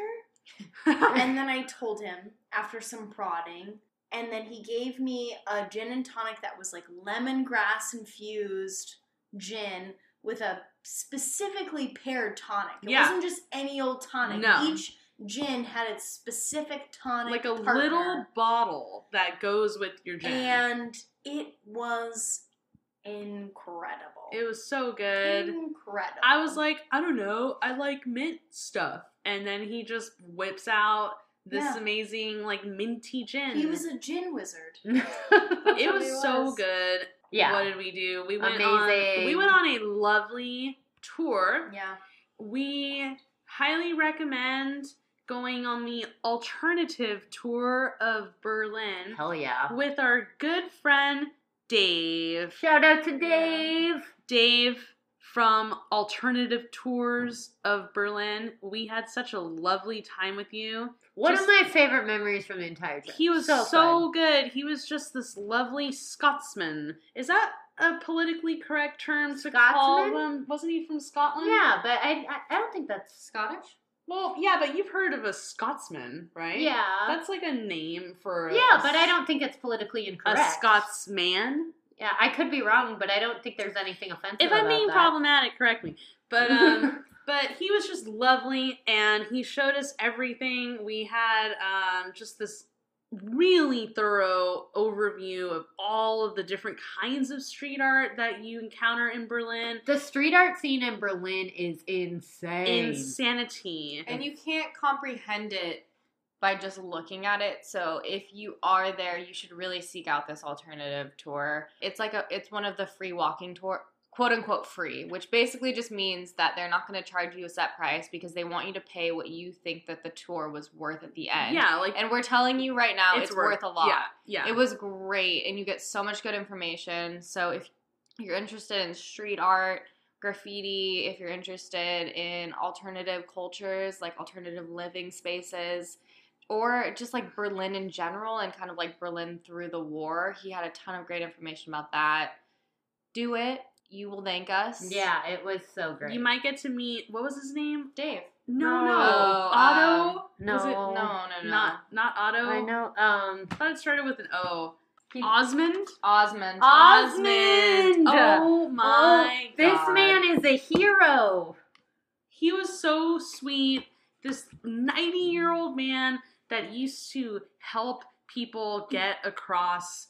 Yeah, in short, and we won't tell you the full story because you need to go to Berlin, you need to go on the walking tour, and you need to hear Dave tell it because it's not as good if you don't. Yeah, we're not Basically, he started like a cute community garden, like right on the wall, and then there's a lot more to the story. And everyone just liked him so much, so they just let him stay there. And he's a lovely man. And if you go on the tour, you'll get to meet him, and it's so sweet. And when I saw him, I cried. Basically, I just cried throughout this trip. Yeah. Like, I saw emotional things, and I was like, man. There's a lot of I even got teary at that point. But yeah, so we did that tour, and then we ended up at YAM, which was... The YAAM. Youth African Arts... Mecca. Market. Youth African Arts Market. Yes. That's what it is. Which is confusing because it wasn't really a market, was it? Maybe just not when we were there. Maybe they do like it's more like a bar hangout spot when we were there. Yeah, it's like a bar hangout spot, but there's also like people. Like, it's an art space where people make art. There's also, like, a ping pong table and, like, a soccer. You can play soccer. You can lie in a hammock. You can live your best life. It was just so cool. They were, like, playing, like, what the hell's that music called? Like, old school, like, rock steady music from, like, Jamaica. Like, sort of dope. Just, like, if you like that kind of music, like, Max Romeo, Lee Scratch Perry... I was like, yes. Like, it was so cool. Great vibes all around. Super good vibes. And we met the most lovely Swedish boys. They're not boys. That's condescending. Boys, they were young men. They're on the precipice between boys and men. We had but they're turning into beautiful men. So much fun. We had our friend Max, our friend Anders, and And who is the third guy? I'm Max, sorry. Anders, and Anderson? No. No. Anders. No, we said Anders. Hold on. Let's figure it out.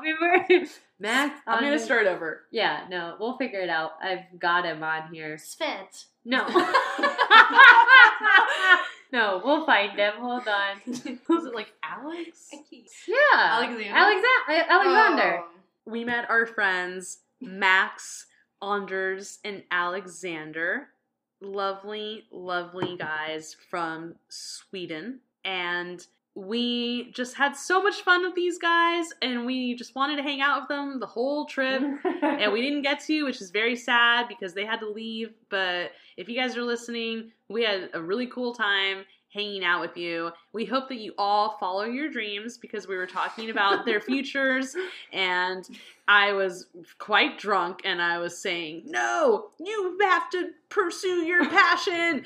And ultimately, we're all very proud of you. We're just proud. Like, everything that you do is just going to be proud. These guys, we're just going to be proud. These guys are so smart. They spoke perfect English. Like, going back to what Natalie was saying, the Swedes just are intelligent people that know a lot of languages, and we just had such a cool time. And overall, Berlin was crazy good. Corey clubbed all night long. Hell yeah. Till sunrise. Stayed up till the sun came up. So proud of you. It's literally like one of the shining moments in my life. Like, I couldn't hang, like, it was 4 a.m. and I was like, I gotta go. You guys clubbed hard too, though. I mean, I maybe stuck it out a little longer, but you guys were out for a long time too. Yeah, I received my comment about the sun coming up at the same time because when we were walking back at 4:30, it was not, like, sunny, but it was getting that dawny, like, glow. Yeah. So you're totally right that, the sun was probably fully up at like 6 a.m. Basically, the clubs stay open until like 9 in the morning. Which is amazing. And because they don't open until 1. Or was it 12? It was 12. 12, but really no one gets there until 1. It's insane. I don't know how people just do that. Like, by like 3 a.m., I was just really exhausted. And I think I was, like, already hungover. It's like my buzz, like, turned into a hangover, and I was just, like, See, honestly, done. Staying up for me was, like, my saving grace. Because we stayed up, we danced longer, we, like, kept it rolling, went and got breakfast and water, came back, only got, like, a few hours of sleep, and I woke up, like, a little dry, but, like, fine. Yeah. And then Annalise fell out of the bed. That was the night before. No, it wasn't. No, it was. It was? It 100% Yes, was. it was. Yes, it was. It was the night we went out with the... Yeah, it was the Oh, night. yeah, she was Oh, really drunk that yeah. night. You're right. She Yeah. was way drunker You're that right. night. Yeah. Well, But I do remember the next day us waking up and just Yeah. like, because we barely slept, but like we had won. She felt better that day. I than did she too. the day I did before. too. And the trick is for my clubbers out there, like you dance it out and then you get some nutrients in your body before you go to sleep. That's the key. And one of our I friends felt fine who the was next there morning. with us, like, was trying to meet up with a friend of hers who was like a Berlin dude. And we were going to meet up, and he, like, had gone out the night before and was like, oh, fuck, I just woke up, and it was, like, 6 p.m., and we were like, my God. It's This crazy. is a thing. It's their Nocturnal Weekends. Is the Yeah. thing. If Berlin doesn't have a band called Nocturnal Weekends, Now's start the it time. now. Yeah. It was like such a great experience, though. I would love to do it again. But yeah, so after our clubbing night, the next day, was that when we did the cathedral? And That was the Dome. day of our Berlin club Dome. night. The Berlin Dome. Oh, shit. We did that the day we went clubbing? Yeah. Oh, okay, We did so that. Oh, backtrack. man. What a blur. So before we went clubbing, we did some shit that day, too. Yeah. So, okay, so We did. we partied basically all day and all night with our people we met on the alternative tour. Yes. Shout out Dave. Shout out Swedish friends. Yeah. So much fun. Had such a great time. The next day, woke up kind of rough, but like we're going with We it. did it. A friend of ours fell out of her bed. It was hilarious. We all laughed. It was pretty funny. Then we were like, okay, we're going to take it easy, but we're still going to do shit. We went to We went to did we do the Holocaust Museum that day? That was the day Or the after our club day. So, Okay. The day of the club day, we woke up, we went to the bowl, we went to the boat tour. Boat tour. Okay, so we were feeling chill vibes because we had a crazy day the day before. Yeah. So we're like, let's go on a boat tour. We can sit on a boat. So we sat on a boat. Yeah, you did. And Nat and Annalise had to go like down below and like take a nap. Annalise was hungover. I was just tired. Yeah. I was exhausted. We just sat on a boat and we looked at some stuff. It was, we weren't really paying attention. It was not as relaxing as Amsterdam. It wasn't as good as the Amsterdam one, but it was cool. And then after that, we went to, what's the name of the cathedral? Dome. The Berlin Cathedral, right? Yeah, the Berlin Cathedral, the Berlin Dome. We climbed like 200 steps to get to the top, but it was worth it. It was so worth it. The view was incredible. And it's only like €5 to get in or something. Crazy cheap. It was very cheap and totally worth it. We actually had this weird Berlin pass that got us like $2 off, I think. Yeah. It's a beautiful cathedral, and I always get kind of like weird connection to Christian roots. And, you're like, wait a minute. Yeah. For real. I do. It's like I get like this weird, like I'm just gonna sit here and pray, even though it's not something I normally do, but whatever. But it was like cool, very beautiful cathedral. There were these weird Dementor looking things. Oh, yeah. There was some creepy shit in there. There was like these things scared me, dude. On some like pedestals that legit look like Dementors. Why was there no explanation? There was zero explanation. If you have explanation for the Dementors in the Berlin Cathedral, please explain it to us. We need to know what those are. That was so scary. Little hooded figures that had their faces hacked out. Yeah, and they were like built into the interior facade. Yeah, like, it was very strange. It was very jarring. It was very jarring. And it didn't really fit with the rest of what was going on. So if you have any information about that, please let us know. But then, we climbed a bunch of stairs. A lot. I think I was separated from you guys. Like, I got very separated from you guys and was just, like, wandering by myself. Some German lady came up and started talking to me, like, very excited. She was very sweet and she was very excited, but I think thought I spoke German, and she was just like speaking to me about the cathedral, I think, and I was just like nodding my head and I was like, I don't know, but she was there was a Spanish lady who was asking me all kinds of questions, and I was just like, I don't know. And she was like scurrying back and forth, and I was like, you just gotta follow the track of people. Because I think that's what you're asking. Yeah, right? But so you go all the way up, and then you get to, it's cool, you get to like go outside and like, you're literally on the dome. Panoramic. Yeah, and you can see the most beautiful view of Berlin. And we'll add some images of some pictures of this as well. And we were up there at like close to sunset, so it was really beautiful. It was beautiful, like, coloring. It was a great time to be there. It was a very cool experience. Like down in the courtyard in front of it was also very beautiful. There was like some performers just, playing some beautiful music, and the sun was setting. People were just like sitting, chilling on the grass. It was great. Yeah, it was very beautiful. Definitely check it out. That night was the night we went clubbing? Yeah. Okay. So then we clubbed all night. That was also very cool. Suicide Circus. Check it out if you like techno. Oh my God. And then the next day, we were obviously very tired. And we did the Holocaust Memorial, which was the Memorial to the Murdered Jews of Europe, which is a very apt title, and I appreciate it a lot. Back, which is good. One thing I think we probably all want to touch on is the fact that, like, it's an incredibly moving memorial and exhibit. I think we all cried or teared up or got very emotional. It was rough. It was rough. It was fucking rough. Yeah. It was so thoughtfully put together by the curators and everyone that put time into, like, researching all of these different families.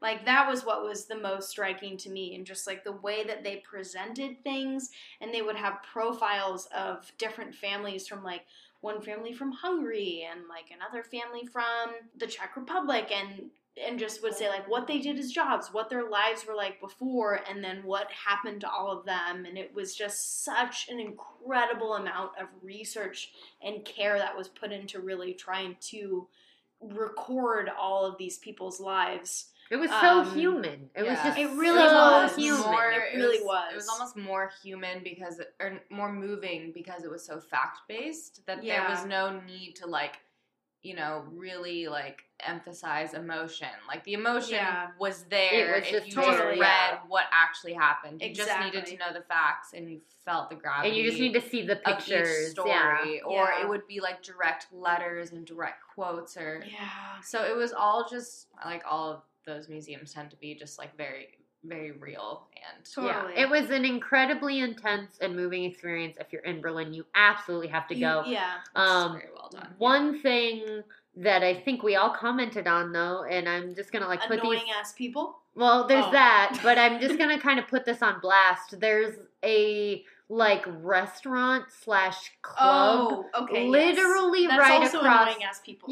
Literally right across the street, and they're like bumping music. That was fucked up. Like loud music, like at like noon on, and like that's never appropriate. Yeah, but there's obviously a it's heavy like, visitor flow at that time. I'm sorry, but that's not the place for your club. Like if that's, I mean, a restaurant's one thing. I don't think that's a problem, but yet, like bumping music, trying to create this party vibe across the street from a very somber, very intense memorial to one of the greatest atrocities. And it's like, kind of, how dare you? Like, it was very It almost felt uncomfortable. Like, it felt like on purpose. Yeah. I was like, I feel like you guys can't not know that this is super inappropriate. It's like, do they put it there to, like, ease people's conscience afterwards? I don't know. It was exactly like, it's one thing you can like have a restaurant and it would be fine, but it was the entire vibe. It was fucked up, and there were like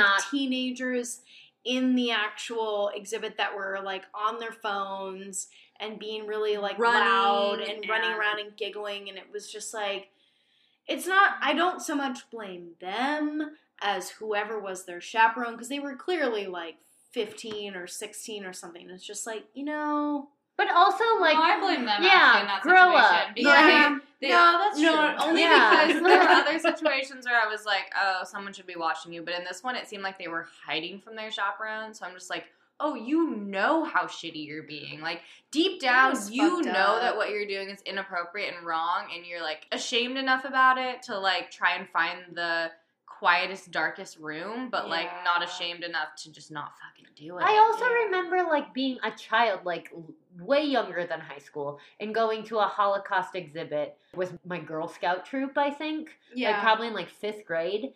And that experience was not, I was not running around giggling. No. Like it was as a 5th grader who didn't understand really entirely the Holocaust or World War II, or like, I remember that being a very intense, somber experience. Like, because if you're a human, you realize that genocide is not okay, and it's not a laughing matter. And so it's like, I don't know, being 15 is not an excuse. It's time to grow up. Like, no, it's definitely not an excuse, but it was all on them. They were just being little assholes. That was not cool. So for our younger listeners out there, I'm sure if you're listening to this podcast, you're not that type. Exactly. But if you are, like, take that as a warning. You need to, like, grow up. Just don't. Yeah, just don't do that. But you definitely check it out if you're in Berlin. That was a very cool experience. Very intense, very moving, very important experience. Berlin was intense. It was. It was a lot of things. Yeah, and just like walking along the Berlin Wall and thinking about that existence and how it was going on into the time where like we were born. Yeah. Is crazy. The Berlin Wall was still up. It fell, I think, right before I turned 1 year old. So like that's like it's weird that was a thing. Like, because it seems so far removed from, like, our existence, you know? Yeah, exactly. What's his name? Who was it? Osmond? That was singing on the Berlin Wall when it fell. Hasselhoff. David Hasselhoff, dude. Hasselhoff was singing in 89. God damn it. What a goof. He just showed up like, this is my time to shine. Oh my god. Fucking Knight Rider. No, but yeah, fucking nightmare. Motherfucker. No, the Berlin Wall was a very interesting thing to learn about, and to walk along it was very cool. Yeah, I think we had a lot of interesting experiences in Berlin. There's no way, like, we just can't. We can't tell you all of it because there's just no time. I'd love to go back. It's I would love to go city. back. But where I 100,000% want to go back is our next stop. And our final stop in this whirlwind journey, which was Prague. In the Czech Republic. Oh my God. I've been there before. Beauty. I was there before as a 16-year-old, and we were only there for like a day. And so we got to go there for just a little bit longer. But Prague is just like this magical place. We had a lovely Airbnb.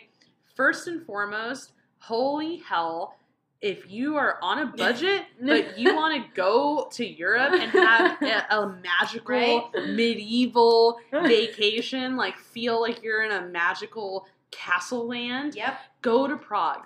It is so cheap there. Our Airbnb was crazy cheap. Yeah, and it was beautiful. It was amazing. And we just we got the best deal.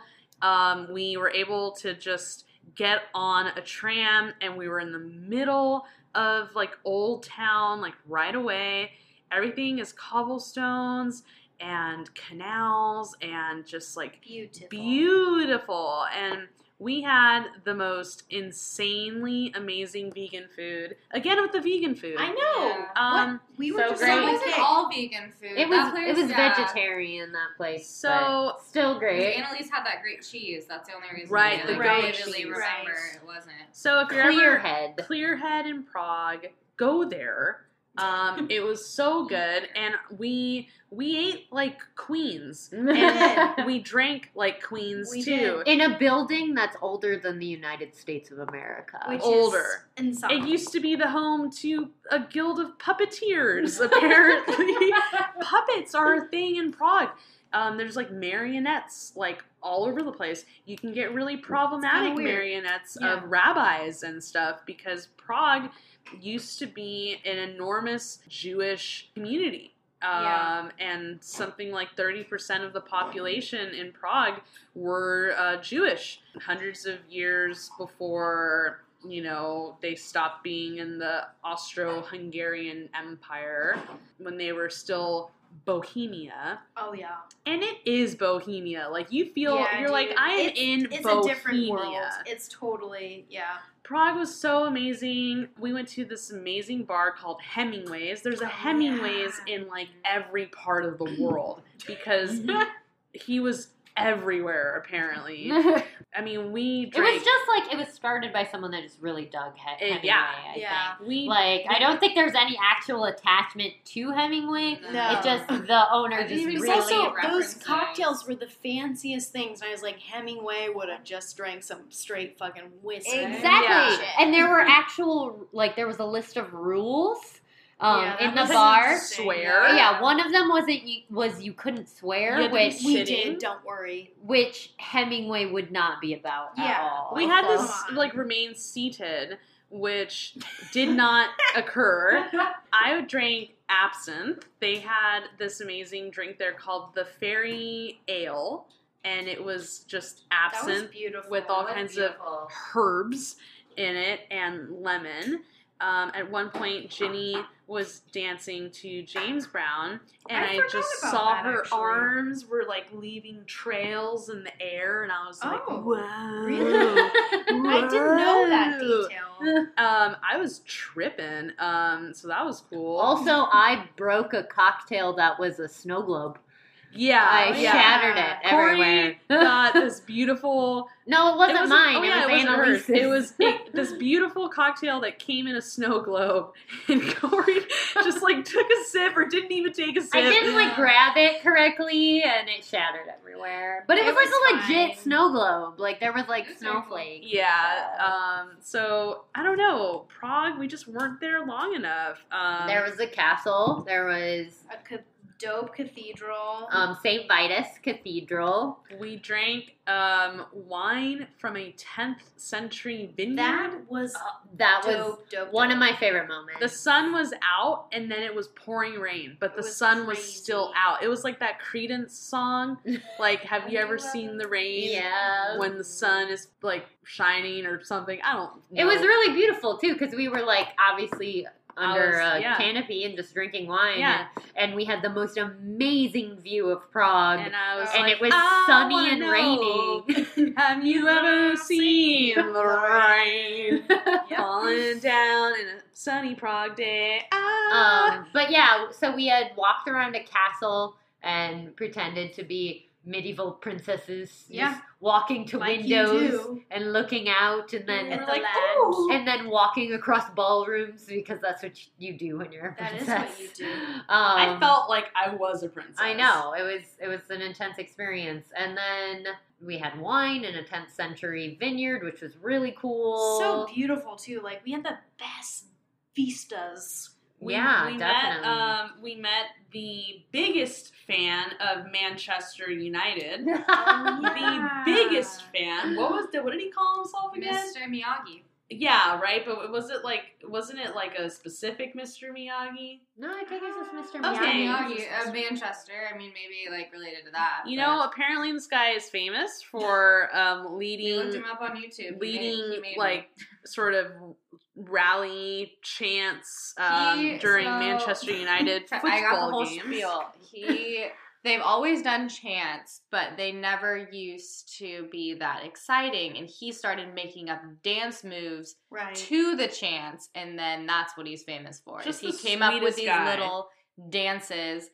Yeah, he was funny. He was interesting. He was interesting, yes. That's definitely a character. Yeah, he was very excited about his internet fame, and I was like, good for you, bro. Like, you should be. Yeah. Like, that's awesome. He was a sweet man. He was a very sweet man. Oh. We went to the Alchemy Museum. Oh my God. The Alchemy Museum. Talk about I feel like not knowing what we were in for. I feel like people in Prague love their legends and like talk about legends like they're actually historically factual. Yeah. Which I love to a certain degree. But it really came to a head at the Museum of Magicians and Alchemists of Old Prague, which was really, to my perception of it, a fun house. Yeah. It was just like a wax museum. What I said when we came out of the museum and I turned around and I looked at Ginny and I said, That's perfect. I turned around and I looked at Ginny and I said, as a lover of all things kitsch and haunted houses, that was amazing. Yeah. As a historian, that was terrible. Yeah. And that basically sums it up. It was the most ridiculous combination of random, alchemical legend and stories that didn't make sense. Didn't make sense, even a little. The research and the interpretation of any research that had been done was very poor. The translation was was poor. Really rough. The recreation of one of the lead alchemists homes was the most ridiculous thing I've ever seen him at. His house did not look like that. Wasn't Rudolph from the Habsburgs was balancing on like a trunk? I was like, why is he doing that? And Shakespeare was there for some reason. That was the thing that really blew my mind. Ginny, do you have some things to say? That was the thing that really blew my mind. So, a museum was a two-parter. So you go in and you buy your tickets, and it's this room where they have little planets that you can crank around in a circle.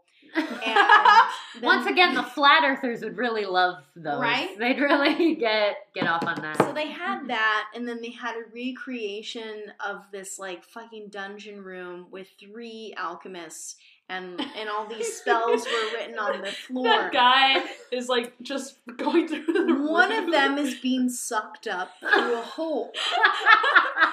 We overheard a tour guide say, straight-faced, serious, this one guy was sucked through a hole by the devil because he made a deal with the devil. Whereas this other man standing here made a deal with the devil, but he used his powers from the devil for good, so the devil didn't take him. Sure. Fact. Sure.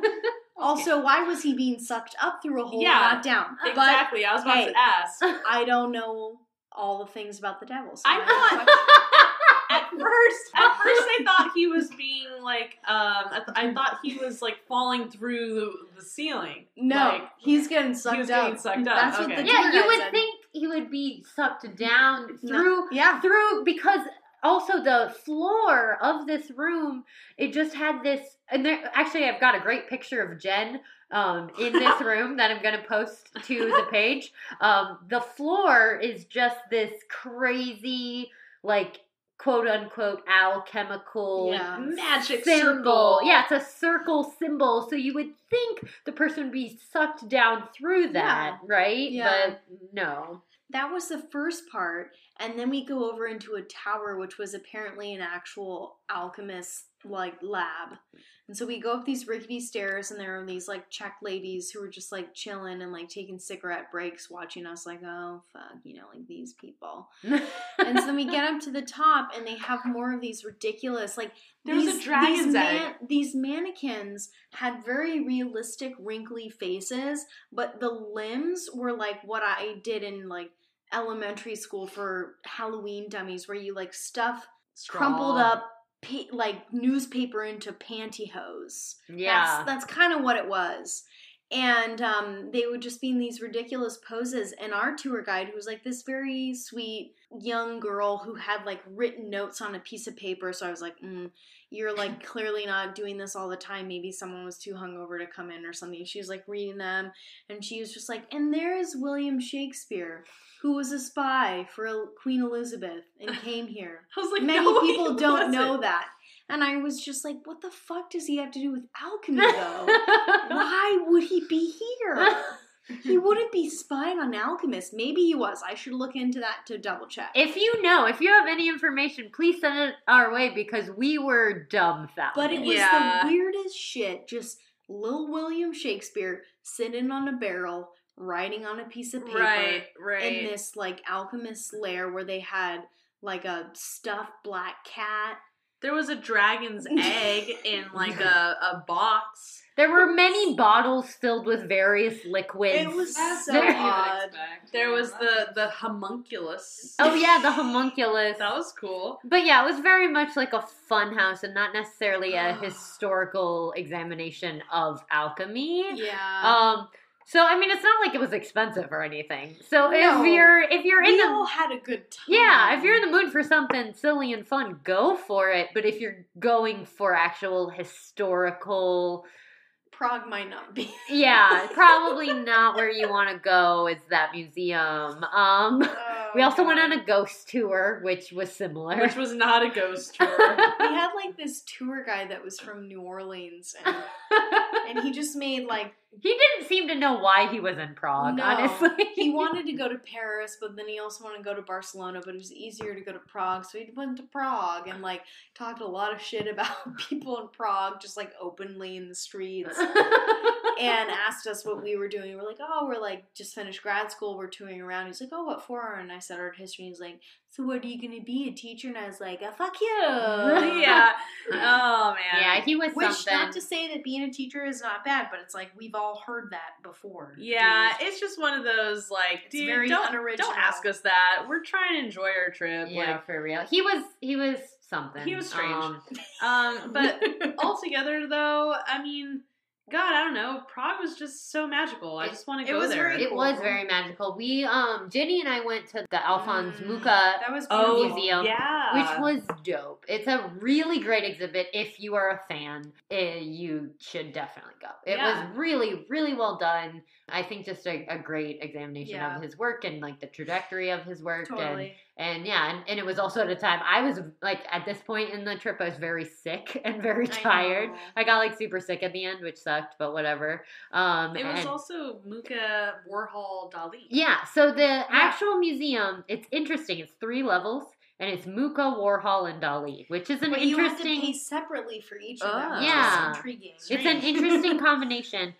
You can pay for 1, 2, 3, whatever you want to do. We were on a tight time constraint, and I really wanted to see the Muka exhibit, so we just did that one. But it seems, it was a cool museum. It was a great exhibit. I'm sure the other 2 are really good too. Oh, totally. So definitely check that out. And it's right in one of the main squares in Prague. It's in the same square as the alchemical clock. Yes. Which is also very cool. That shit is cool. Very cool. So yeah, a lot of stuff's usually happening in that square. So if you're in Prague, definitely check that out. You went to the Museum of Sex Machines? The Sex Machine Museum. So Sex Machine. While Corey and Jenny were checking out some art, I went and checked out some sex machines, and it was a really interesting museum. I really enjoyed it. It's like a few floors, and it just takes you through like the history of like sex objects. And there was just all these really interesting like steam powered like dildos and vibrators and little cute steam powered dildos. I swear I believe you.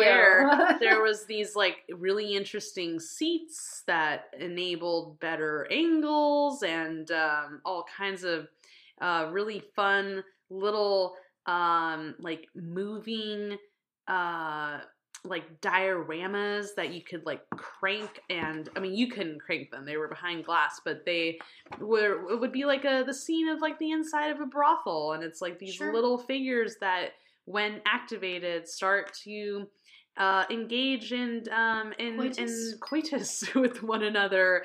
Some kind of like really silly sex toys that you would never use.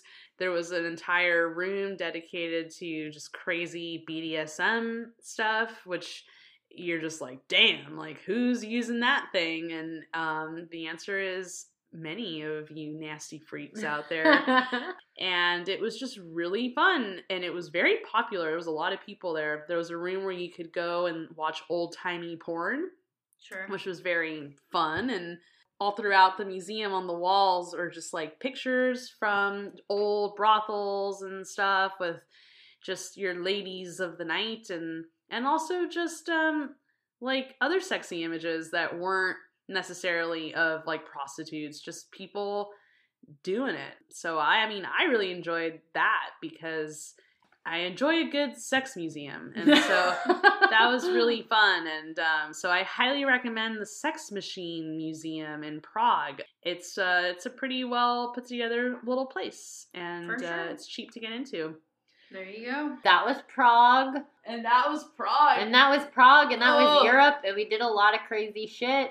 I broke a shower. Oh, yeah. Oh. So we went out with a bang. Ginny, do you want to tell the story real quick? So this is literally the last thing that happened to us in Europe. Yeah. Some of us had to fly out very, very early. So we had to wake up at like 3:30. And so I was like, I'm going to take a shower at like 12:30, because, I'm going to be traveling for a long time. And our shower initially was like the nicest shower. I was like, wow, like they have multiple different shower heads with different pressures, and this is really nice. But it didn't drain very well. So, having like 5-6 different people there, after a while it got very slippery. So I step into the shower, and just like a fucking baby deer on ice, I fell right on my ass. And I laid there for like a brief fraction of a second being like, wow, I really just did that. And then I heard a loud sound, and then I heard the crashing of many pieces of glass. Oh my God. And I looked behind me, and the shower door had shattered into, I kid you not, like thousands of pieces. Yeah, thousands. And I wasn't there for this. I went to try and check out this like metal bar, and I'm like hanging out with these like locals, and Ginny sends me a text just being like, yeah, so FYI, I broke the shower, so make sure that you don't go into the bathroom without shoes on. And I was like, fuck. And I and our 2 other friends rushed into the bathroom because it was a loud crash. Like we were seriously concerned. We were like, what could that have possibly been besides like a bomb? Like, it was crazy. Like, so we run in and we run in. First instinct, like, Jenny, are you okay? And she's like, yeah, I'm fine. And so we were like, okay. And then we look around and we're like, what just happened? Like, and it was like the craziest image, like Jenny standing in the shower, like amongst a sea of shattered glass. Naked, bleeding hand, bleeding foot. My friend was like, you were like a combination of the birth of Venus and like Jesus Christ. Yeah, it was quite. Annalise did a really good impression of what you looked like with your legs crossed and your arms out, like the stigmata. And I, like I mentioned, I was really tired, and I was like tired and sick and like in a weird headspace. And I walked in after we all made sure Ginny was okay. Like my head, which was not like with me at the time, I just like couldn't figure out what happened. All I saw was like all of this shattered glass, and I was just like staring at it like, how did it was like kind of beautiful and like also the craziest. And like my friend was like putting on shoes for me, and she was like, lift up your foot, and she was like, no, your other foot. It was fucking ridiculous. And then I like tried to go to sleep for 2 hours but couldn't, obviously. I remember you and I, because everyone else had left, and you and I laid down and we literally fell asleep laughing. Like, we were like laughing about what had just happened, and then we like fell asleep as we were cackling. It was like the best. And our Airbnb guy, like, we messaged him and he's like, ah! Like, this will be very expensive. And it was €100, and I was like, that's not expensive. Yeah, he was so we split it half and half, and like his review of us on Airbnb was like, everything was okay. Is that all he said? Like, I thought he said okay. No, he said everything was okay. So we literally went out with a bang, which was hilarious. After that, Nat went to Croatia for a week, and I went to New York City for a week. I played it very chill for the most part, but did some stuff. Went to the Met, which was awesome. Went to MoMA PS1 warm-up. So if like you're in the New York City area, you have to go to this. It's like MoMA PS1 Contemporary Art Museum, and every Saturday they do warm-up. They have like DJs, and it's like a dope party, and you also get to like look at art and shit. It was super fucking fun. So if you're in the area, check it out. I saw a really good art house film. Fuck, what was it called? What's the name of a person that studies birds? Jen, you should know this. An ornithologist. Ornithologist! That was the name of it. So I saw... You asked! So I saw this dope art house film called The Ornithologist, which I really enjoyed. Check it out if you like art house movies. So yeah, I did some... Oh, also went to Stonewall in New York City. I've been there. Stonewall was really cool. It was really chill. I just went with a friend and we had a drink, but it was just a dope place to check out New York City. So that was a quick rundown of New York City stuff. Croatia, you do anything dope in Croatia? Croatia was amazing. I got to see Diocletian's Palace and Split. I got to go on a Game of Thrones walking tour, which if you're not a Game of Thrones fan, that's fine. But I feel like a lot of people would probably be really excited about that. A lot of people are, and even if you're not, I mean, it was in Dubrovnik, and Dubrovnik's just an amazing city because it's basically a fortress on the ocean side, and it held out for many years and was never conquered by their great rival Venice. So the fact that they held their own against the Venetians for like that whole time is just pretty amazing. So Croatia was great. I am a little too sleepy to really get into much more detail. Tis very late. This is probably our longest episode. Yeah, I was about to say, I think this is the longest episode we've ever recorded. I think, we did our best to give you a rundown, but obviously, like I said... Our best was 2 hours, so that's pretty damn good. Right. You guys didn't feel like you were there. Our Euro trip was intense. Literally every day we went as hard as we possibly could, and many nights we went as hard as we possibly could. Just want to give a shout out to, we did have a few listeners in Europe that reached out to us that we really would have loved to meet up with you, but we were just going so hard and so fast that it just like didn't happen. So hopefully next time. Yeah, exactly. Hopefully in the future when we can do a little bit more organized of a like actual maybe like art history babes meetup in that area, that would be amazing. We'd definitely still be about it. So please don't feel like we were, blowing any of you off. No. We were definitely interested. It was just... We were just coming down off of grad school. It was just a lot. It was a lot. We did a lot. It was really crazy. I was really sick for a long time afterwards. It was a lot. I was blowing my nose the whole trip and then weeks after. Yeah, I didn't get healthy. Like, I was sick the entire time I was in New York. I didn't get healthy until probably I had been home for a week. We hit it as hard as we possibly could, and we also did that coming straight off grad school. So please don't take any personal offense to that. It was literally right after we graduated. It was just a nuts trip. But we very much, hopefully in the future, would love to do like an actual Art History Babes meetup in Europe. That would be so cool. So hopefully you enjoyed this episode of just a fun recap of our trip to Europe. If you have any thoughts or anything about, any of the stuff we mentioned, because we talked about a lot, please email them to us at arthistorybabes@gmail.com. Like us on Facebook. Follow us on Instagram at Art History Babes Podcast, so you can also see when we do other adventures. Follow us on Twitter at Art History Babes. Check out our Patreon, patreon.com/arthistorybabes. Donate if you can. We sincerely appreciate it. Most importantly, please go to iTunes, Apple Podcasts, and write us a review. Not only do we read them, but like they're just very important to help getting us noticed and all of those things. Yeah. And we love them. And we love them so much. And we love you so much. And we love this so much. And we just love everything. Any And I will always love you. Yeah. Pretty much. It's a perfect send-off. It really is. Anybody else got any final words? No, that does it. Whitney did it for us. Yes. Slash Miss you, Whitney. It's not just Whitney, it's also... Wait. Who else does that? Why can't I... This is ridiculous. Well, I just keep thinking of This Is the End because I watched it on my way home from Croatia and they play that. Have you guys seen that movie? Yeah. At the very end when they're like going up through the light beams and like Seth Rogen is Dolly Parton. Oh, it's Dolly Parton.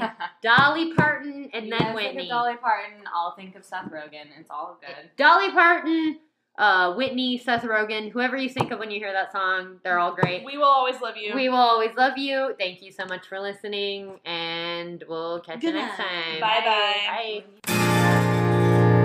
From Cabernet to Monet, they're here to slay the art history babes. I'm sorry. Anders and Anderson? No. Anders. No, we said Anders. Hold on, let's figure it out. Max, I'm going to start over. Yeah, no, we'll figure it out. I've got him on here. Svet. No. You've worked hard for what you have. Your money, your assets, your 401k, and home. Isn't it all worth protecting? Nearly 1 in 4 consumers have been a victim of identity theft. LifeLock Ultimate Plus helps protect your finances with up to $3 million in reimbursement. LifeLock alerts you to identity threats you might miss. And if your identity is stolen, your dedicated U.S.-based restoration specialist will work to fix it. Let LifeLock help protect what you've worked so hard for. Save 25% off your first year on LifeLock Ultimate Plus at LifeLock.com/aware. Terms apply.